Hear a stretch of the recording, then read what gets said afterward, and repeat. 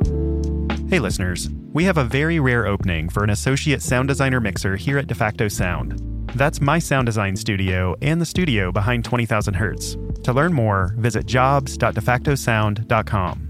This application window closes on May 22nd. Now, onto the show. You're listening to 20,000 Hertz. I'm Dallas Taylor.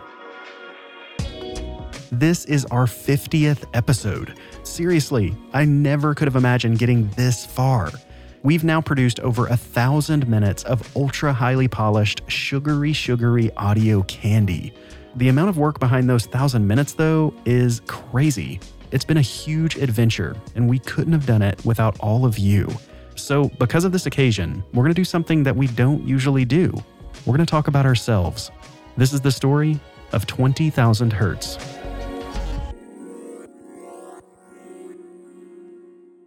My name is Jai Berger, and I'm a sound designer. My name is Colin Devarney. I'm a sound designer. My name is Nick Spradlin. I'm a sound designer. I'm Sam Sneebly, and I am the producer at De Facto Sound.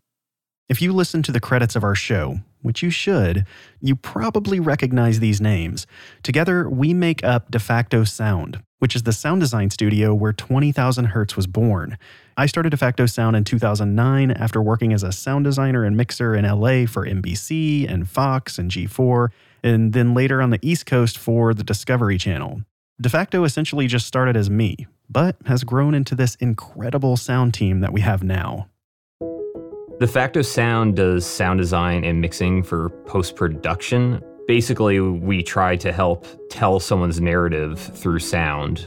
We work for video game companies, we work for different TV networks, we work for lots of independent filmmakers. I guess the simplest way to say that is that we create and finish the soundtrack. So we make all of your awesome film and TV shows sound really freaking cool. Basically, without us, they would be really boring. That's what I think. Audio post-production might be a familiar industry to some of our listeners, but for those of you who have never heard about it, it can be really difficult to explain exactly what we do. Usually, by the time I come into the process, we have a video that the editor has put together. They'll send us over some raw dialogue, which is just the recording that was done, and they'll have some music they've picked out, and that's all been edited in there. So when I receive it, we have all this raw audio, and I'll take that dialogue and that music and I'll make it sound as nice as possible, and I'll mix those so that you can comfortably hear the dialogue, but the music is pushing through. And then what I do is I look at the cut and see what we can enhance with some sound design. Sound design is basically adding sound effects to picture or even radio. For example, say you are seeing on screen someone running through the woods and they're tripped over a log. Without sound design, you wouldn't hear the crunching of the leaves under someone's shoes and the hitting the log, thumping to the ground, trying to shuffle to get back up. And, you hear the leaves and even maybe the birds being disturbed in the background. Like, that is all added through sound design. I mean, you could think of it like mixing paint. Every different piece of sound is a different color. And if you just don't pay attention, it just becomes brown. But if you are really careful about it, it becomes this pretty painting. Sound design is one of those things that's super difficult to get across in a few sentences. Even the entire sense of sound itself is something that most people really don't consciously think about. I mean, we think about taste at least 3 times a day. We make sure that everything around us is comfortable to appease our sense of touch. We also make sure that things smell nice, and literally everything around us is designed visually. Take a second to look around. Think about how many things have been visually designed by humans. Anyway, those other 4 senses are well covered in our conscious, as well as pop culture. Really, aside from music, people don't actively engage with sound in their everyday lives. A lot of the times when we talk about sound, it feels very alien and technical. The speakers and the cables and the oxygen-free copper headphone wires. Those were the type of ideas that I hope to change with this show. The mission of 20,000 Hertz is to get casual listeners, people who like podcasts, but people who don't think about sound, to really think about their sense of sound in a much more deep and rich way. Sound can make you relax, they can make you sweat, they can make you get chills, feel calm or terrified. We're trying to make it more exploratory and more fun and interesting. This is the story of how video game sound designers create new worlds, tell stories, and bring imaginary characters to life. Kind of open people's ears and have them listening more, because it's just really fascinating once you start listening to your world more and recognizing things. If you think you've never heard it, it's been used in movies such as Batman, Star Wars, Toy Story. We don't talk about audiophile stuff on purpose. We try to talk about the things that just happen out there that do affect you. They're entering your world through your sense of sound, and they're affecting you. And you may or may not be thinking about it or realizing it, but it's still your sense of sound that's the center of the conversation.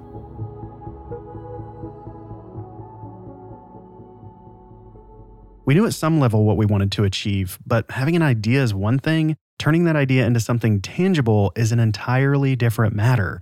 And honestly, we had no idea what we were doing. The first 2 episodes took us nearly a year to do research, editing, and reworks before finally being released. I'm Siri, your virtual assistant. This is the National Broadcasting Company. This was the very beginning of our podcast, and we were still trying to get our feel for how we're going to do this show, and we didn't really know what we were doing at that time. So it was just a huge experiment. So there was a lot of hours spent on it. You learn a lot about making podcasts after 2 years of producing one.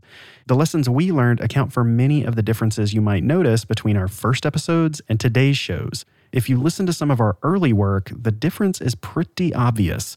For one thing, I sounded like I just rolled out of bed. There are only about 100 sounds that have actually officially become U.S. trademarks, and most of them are incredibly iconic. Over time, the research became more streamlined, the number of rewrites went down, and the tone of the show became more defined. But we still spend upwards of 150 hours or more on each and every episode. So what exactly does that process look like? It all starts with an idea for a topic. And obviously early on that came from us. And then it's become largely also from listeners as well. Now that we have a bit of a following, we take a lot of ideas from listeners and we'll kind of rank the ones that we like. We have a kickoff call with the writer being like, this is kind of the angle we want to go down. These are the type of people we want to try to find to interview. Once the writer, producer does some research on the topic and finds the best people to interview, they'll contact me to schedule a recording session. So basically, I'll find either a freelance recordist or a recording studio nearby for them to record the interview. We put a ton of time and effort into capturing the highest quality recordings we can. This can be extremely challenging when we're talking with experts in other countries or remote locations. So why do we put so much time and money into just the recording of the guests? Because we're a sound podcast. I mean, if I just talk into my phone, then it's going to sound like a tiny, cheap microphone, and it's going to sound like a phone call.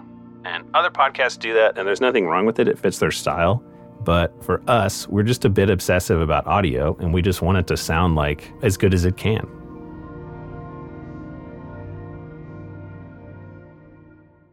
When the interviews are done, we send them out to get transcribed. When we get these transcriptions back, it's time for the writers to step in. When we're writing the episode, we never want somebody to be bogged down with details, or if there are a lot of details, we want to make it as interesting as possible. If the guest is speaking about a topic, but they take a long time to say what they're trying to say, we often will have that set in VO instead, so that it gets right more to the point, and the listener can take in that information and move on and not have to wait for 2 minutes to get this idea across that they could have gotten in 15 seconds. The writing is a balance between information and entertainment. This podcast is not designed to be comprehensive or a one-stop resource for these topics. In a perfect world, I want people to spend another 2 hours going down some obscure Wikipedia rabbit hole. This podcast's only mission is to get people in tune with their sense of hearing. So once we feel like we've reached that information/entertainment balance and the script is done, I'll record my voice, like I'm doing right now. Then it's the sound designer's turn. First thing we do is really just get all those bits and pieces from the interviews that we're going to be using. We get all of Dallas's VO laid out, and then we just start editing all of that, cutting out any breaths that feel a little awkward or uncomfortable. any stumbles, Go check out Go check it. Let's see. I messed with this. a lot of a lot of likes, a lot of the little stuff that might be slowing down the pace a little too much. But at the same time, there's a balance with that because we really want to keep it feeling natural. We want people to feel like their best selves when they hear themselves talk on the show. One of the most common questions we get asked is, how do we process the voiceover on our show? Without getting too detailed, there are a few common audio processing tools we use to get the sound that you're hearing right now. Our basic chain is an equalizer, a de-esser, a fader, and a compressor. So with the EQ, that's the lingo term for an equalizer. Everybody's seen these, like you have a bass knob and a treble knob on your stereo, and that is an equalizer, just a very simple one. It's not really meant to be creative. It's meant to take things back to correct. Like if you take a photo and it's too dark, you brighten it. You're not really being creative. You're just making the photo look right. We use the fader and the compressor to keep the dynamics very level. Because I listen to a lot of shows and I'm in the car or something. I can hear one sentence perfectly. The next sentence is super soft, so I turn the volume up. And then the next sentence is super loud again. I turn the volume back down. And that's really annoying. So, in part of mixing the show, I'm always worried about the dynamics and the volume of everything that's playing. Another vital element of the show is music. We use music to help reinforce an idea, to mark a transition, or to help sell the emotional tone we're hoping for. It's hard to overstate just how much thought goes into the music alone. We're very particular about the type of music that we'd like on the show. It has to be the right feel for the episode. It can't be overpowering or have lyrics or very intense instrumentation when it's, covering up a very important interview where they're trying to say something important. All of a sudden, this music slams you in the face. Oh, no.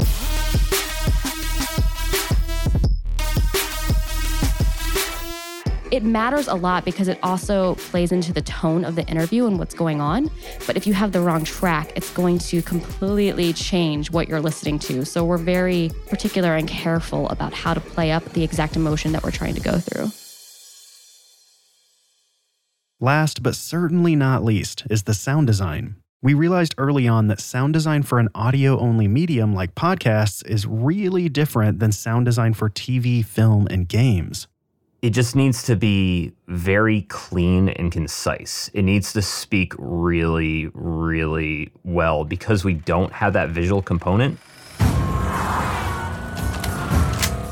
When you're just listening, it needs to be really spot on with the sound choice. Otherwise, it can be interpreted a million different ways. The other thing that's really cool is we can use it to reinforce an educational moment when someone is talking about some sonic thing, and we can do a subtle example underneath to help reinforce and educate what they're saying. You can choose between snares. You can start chopping up the amen break and rearranging the individual beats into other configurations.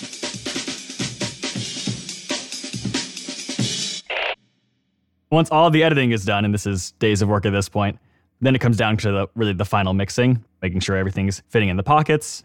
Then I'll send it off to Dallas to review. He'll give his notes. Sometimes we will also decide that we need to rework the episode a bit at this point. And usually there begins a multiple week phase of adjusting and rewriting and refining. This reworking period has become a regular part of the process. And almost without exception, every episode of 20,000 Hertz has felt like a bit of a disaster a few weeks before they go live. In a nutshell, 2 weeks before we launch, we always feel like it's the worst show we've ever made. Then, somehow, it feels like it all gels together in the final 2 or 3 rounds of tweaking. It's really challenging to write something for radio without hearing it or speaking it. And you come up with an idea and you try it out and you find out if it works or not. And sometimes you think of a better idea, and sometimes you refocus the show because you realize one section is more powerful than the other. We have to edit it for the way that it sounds and flows when you listen to it. And that's just different than it is on the page. getting that fresh pair of ears makes all the difference for fine-tuning everything after that first version. It's really a lot of pacing things that is the difference between the first version and the last version, I think, that really takes it from okay to great. So once it's done and everything's approved, then we post it to our platform for sending the podcast to everybody. We schedule it in a calendar and it gets released automatically. And it's just sort of, I guess it's sort of weird. It like evaporates. You're like, well, I was just like working on this nonstop for the last 3 months and now it's just kind of gone. And people will hear it, I guess. But the only thing we can see is like a little number, a little graph just raising. Oh, I guess people are listening to this. So that's how a show goes from being a simple idea to an MP3 in your podcasting app. The process can take hundreds of hours per show, and with 50 episodes under our belt, that's a huge amount of time put into the podcast. It's pretty amazing to look back at all the episodes we produced over the past couple years. I've worked on NBC Chimes, 8-Bit Sounds, The Mystery Hum, Sound of Extinction, From Analog to Digital, Space, 20,000 dBs Under the Sea, Sound First, Watergate, Disney Parks, The Bleeps, The Sweeps, and The Creeps, The Gift, 314-914-609, Hamilton, The Music and Speech, Amen Break, and Casinos. Movie soundtracks, Foley, voice acting, evolution of accents, sonic seasoning, spooky sounds, Muzak, live theater, misophonia, and jingles. Oh, and ASMR, forgot that one. That's one of my favorites. I worked on audio descriptions, cars, the good, the bad, and the irritating, hearing loss, the Wilhelm scream is probably my favorite, noise pollution, fight or flight, level up, the acoustical umbilical cord, the emergency alert system, ultrasonic tracking, THX Deep Note Part 1 and 2, sonic branding. So many of these episodes have had a profound impact and even changed the way we think about sound. We'll talk about the moments that were the most special to us after this.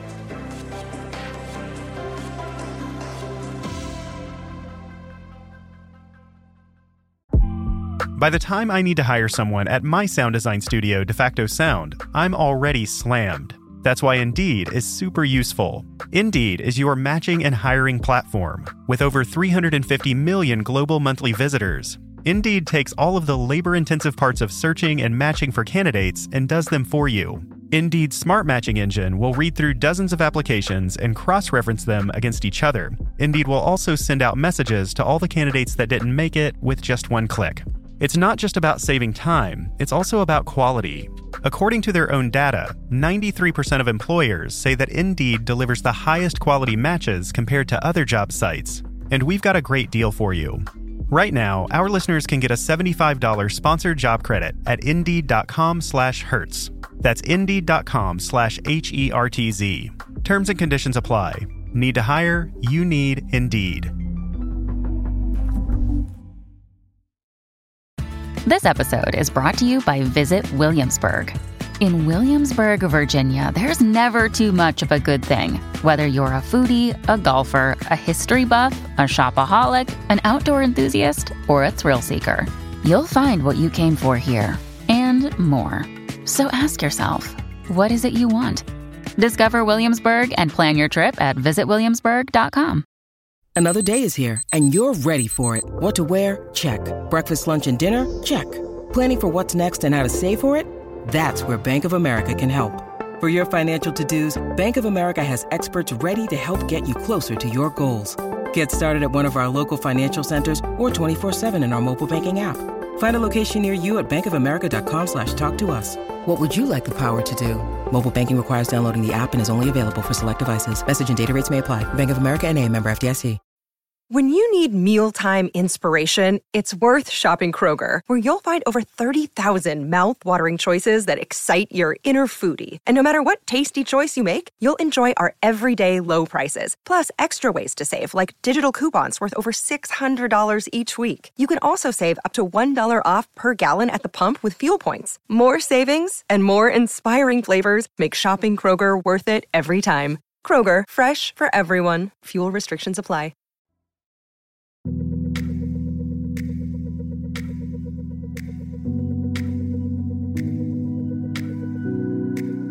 With topics ranging from Siri's voice to mysterious hums to people whispering in your ear and even outer space, we've covered a lot of ground over the past 50 episodes. While we were putting this episode together, we all looked back through the archive and talked about some of our favorite moments from the show. Sometimes it's an episode that sticks out, and sometimes it's the story behind the episode. For me, the NBC Chimes episode will always be special. NBC hired an electronic organ pioneer, Captain Richard Ranger, to build more of an automated system for playing the chimes. This episode was the introduction of 20,000 Hertz for many of our listeners. It was also great because the history is so cool, and it embodies exactly what our show tries to do. The not so great part of the show was just how long it took us. Almost a year of frustration and discovery went into this episode. We were just trying to figure out how in the world to make this podcast. But ultimately, it was an amazing way to set the tone for our show. Rick's entire story about how he was there when NBC was purchased and they had to stop playing the chimes. And then, he just had to rip the tape out of the machine, and he just kind of took it home with him because he was like, I don't know what to do with this. They no longer want it to be played. I think that's hilarious because that doesn't happen nowadays. 9 o'clock hour comes, we do the network newscast, and at 9:05:30, the newscaster says, Gary Nunn, NBC News, New York, and I played the chimes. I then pulled that tape cartridge out of the machine where I'd played it. Well, no sooner had I done that, but the general manager shows up, and he just looked at me and he said, make sure no one else can do that. I did that by taking that tape cartridge home, and it's sitting on my shelf. Many of our shows have a relatively clear structure. We talk about a particular sound, the history of it, the importance it holds, and we've got a show. Other episodes, though, can be a much bigger exercise in experimentation. I loved everything that happened with the space episode, especially because Dallas got to go to NASA Goddard and interview people. And when Dallas had asked if I was on Venus, how would I sound? And all of a sudden we morph his voice to make it sound like he's actually on Venus. That is super cool to me. I wonder what other things, like my voice, might sound like. I'm on Venus, in this ethereal world that's a mix between a gas-like atmosphere and water. I'm almost floating, but yet it's not as restrictive as being submerged in water. My voice, the thunder, it's all slightly muffled and distorted as it travels through the thick atmosphere.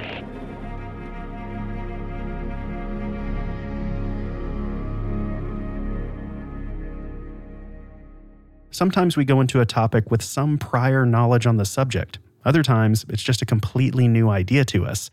Those are often the most challenging and rewarding shows we work on. Audio description still sticks with me.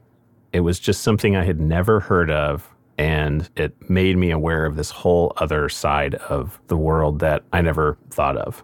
We use the Matrix in the show, and so as part of my kind of research for that episode, I just listened to the entire audio-described version of The Matrix. Go. In the corridor, one of the dark-suited agents steps out of an elevator. Trinity takes off in the other direction. And it was unbelievably good. They're not just enjoyable for people with vision impairments. They're enjoyable for anybody who just wants to listen and visually focus on something else. It's just enjoyable for anybody. Followed by 5 cops. One cop jumps short, lands on the building's ledge, and pulls himself over. Spooky Sounds was probably my favorite episodes in terms of sound design that I worked on. I mean, the Demon Dallas voice in the intro was a lot of fun to mess around with. You're listening to 20,000 Hertz, the stories behind the world's most recognizable and interesting sounds. I'm Dallas Taylor. Basically, what's happening is we're creating multiple versions of Dallas's voice pitched lower, and they're kind of modulating in and out with each other. So it's you get the normal Dallas voice, but then these multiple lower pitch versions of his voice. So that vocal effect was never in the original script. So when I first reviewed the episode, I burst out laughing. At first I was like, I don't know if we should do this. It's kind of weird. But it was just too much fun to pass up, and I had too much of a reaction out of it. It's awkward to hear your voice already, but when you hear the voice pitched down in some weird demonic way, it was just hilarious and totally worked. It also just proved that the line between sound design that sells and sound design that doesn't can be razor thin. And in this case, it worked perfectly. One thing that has been great about working on the podcast so long is I think we're all more willing to take risks. And there's things that we try now that I feel like we would not have the guts to do before. There's ASMR. To get everyone on the same page, we listened to some popular ASMR tracks all together. This one's close for me. It's close. Okay, Sam, it sounds like you have something to say about this. I really don't like it. That's part of what I love about that episode is I feel like that episode's such a different vibe in some ways. I loved how like kind of off the cuff that intro was. Sam, can you describe what's happening on screen right now? Well, she has these fluffy windscreens on each of the mics, and she is caressing them gently. Can you describe her facial expression? She's really into it. Each and every episode go through a lot of revisions. Sometimes the reworks can be minor, and sometimes they can represent an entirely different way to tackle the subject. This is especially true when the episode is a potentially sensitive topic. Misophonia was a tough one. We debated internally how best to illustrate the struggles many people go through because of these intense negative reactions to sounds. Ultimately, we decided to design the episode with exaggerated examples of some common misophonia triggers. What does it feel like? And how is it that two people's brains can have such a drastically different response to the same sound? In order to figure this out, we'll be using sound examples throughout this episode. This may cause discomfort for someone with triggers, but I think it's important to attempt to recreate the sensation for those without misophonia. Originally, when we talked about this episode, I was actually pretty concerned about the sound moments that we chose because I wanted someone with misophonia to hopefully be able to enjoy the episode without too many triggers. But at the same time, we discussed it and we decided maybe it's more important in the grand scheme to go the flip direction and help put someone in someone else's shoes a little bit through the sound design in that. Either direction could have worked, but I think going with something that we're trying to make people more empathetic was a good choice in the long run. It seems like it was well received from some of the people we talked to that we were working with, so that made me feel a lot better because I was a little concerned about that episode. Another goal we have is to provide moments of awe for our listeners. We want people to be amazed and inspired by the sounds around us. We're also trying to create moments that give us a sense of wonder. Songs have meaning. From even hearing a very small piece of a song, you can kind of relate the whole meaning. One moment that sticks out in my mind is when we're talking about whale songs. Essentially, we have John Hildebrand talking about how whales use their songs to communicate, and we have this music track going on under this explanation, and all of a sudden we hear these whale songs coming in, and they're basically in pitch or in harmony with the music track underneath. A song is a very efficient way, if there's a standardized message you want to get across. It's a very efficient way of doing that, because from tiny pieces of it, you get the whole message. The whole episode has a bit of a somber feel to it because we talk about some of the ways that there is noise pollution in the ocean and how that's affecting some of these animals like whales. So it's this really beautiful and almost haunting moment.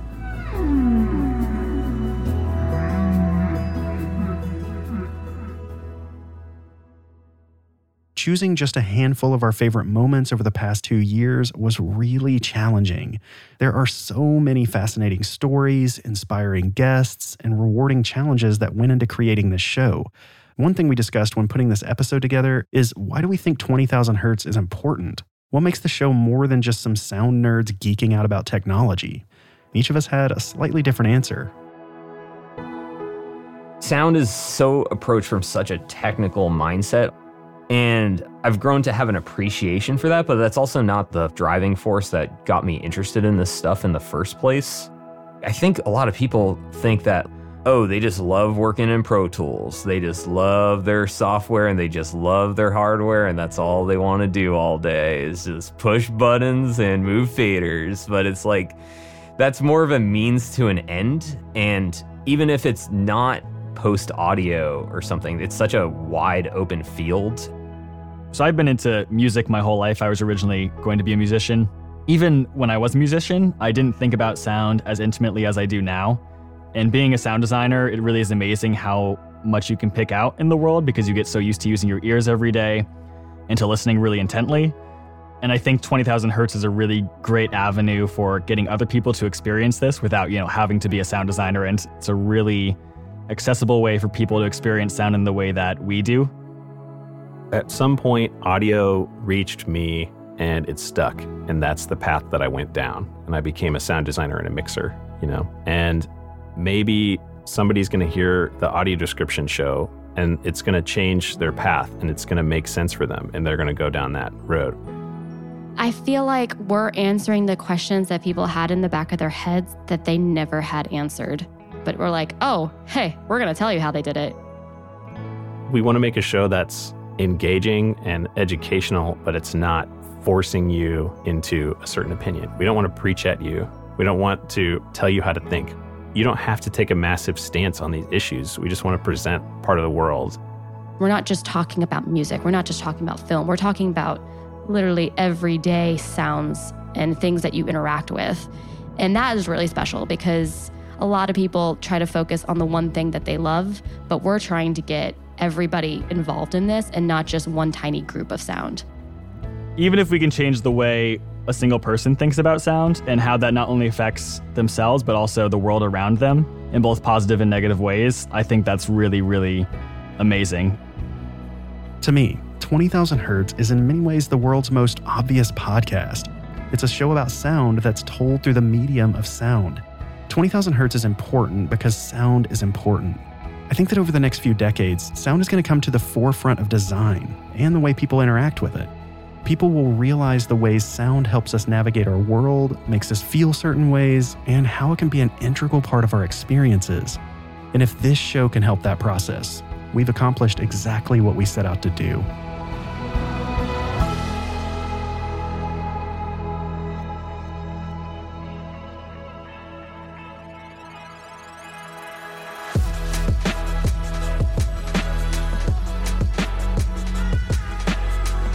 "20,000 Hertz is produced out of the studios of De Facto Sound. Find out more at defactosound.com. This episode was written and produced by Colin DeVarney. And me, Dallas Taylor. With help from Sam Sneebly. It was edited, sound designed, and mixed by Colin DeVarney. This episode featured the whole De Facto Sound team, which is Sam Sneebly, Jai Berger, Nick Spradlin, Colin DeVarney, and me. We all want to send a special thanks to you, our listeners, for sticking with us for 50 episodes. I never thought it would go past 10, but you listened. So thank you. Also, a huge thanks to our friends at MusicBed, who've been supporting us since almost the very beginning. MusicBed is a full-service music licensing company making better music accessible to everyone. To listen to the music we use, visit music.20k.org. You can find us at 20k.org or on Twitter or Facebook. Don't ever hesitate to say hello. And lastly, you have been so generous with your time. If you want to help us produce another 50 episodes, please tell someone about us. Word of mouth is so important for keeping our show going. So tell your friends, your siblings, your online community, whoever.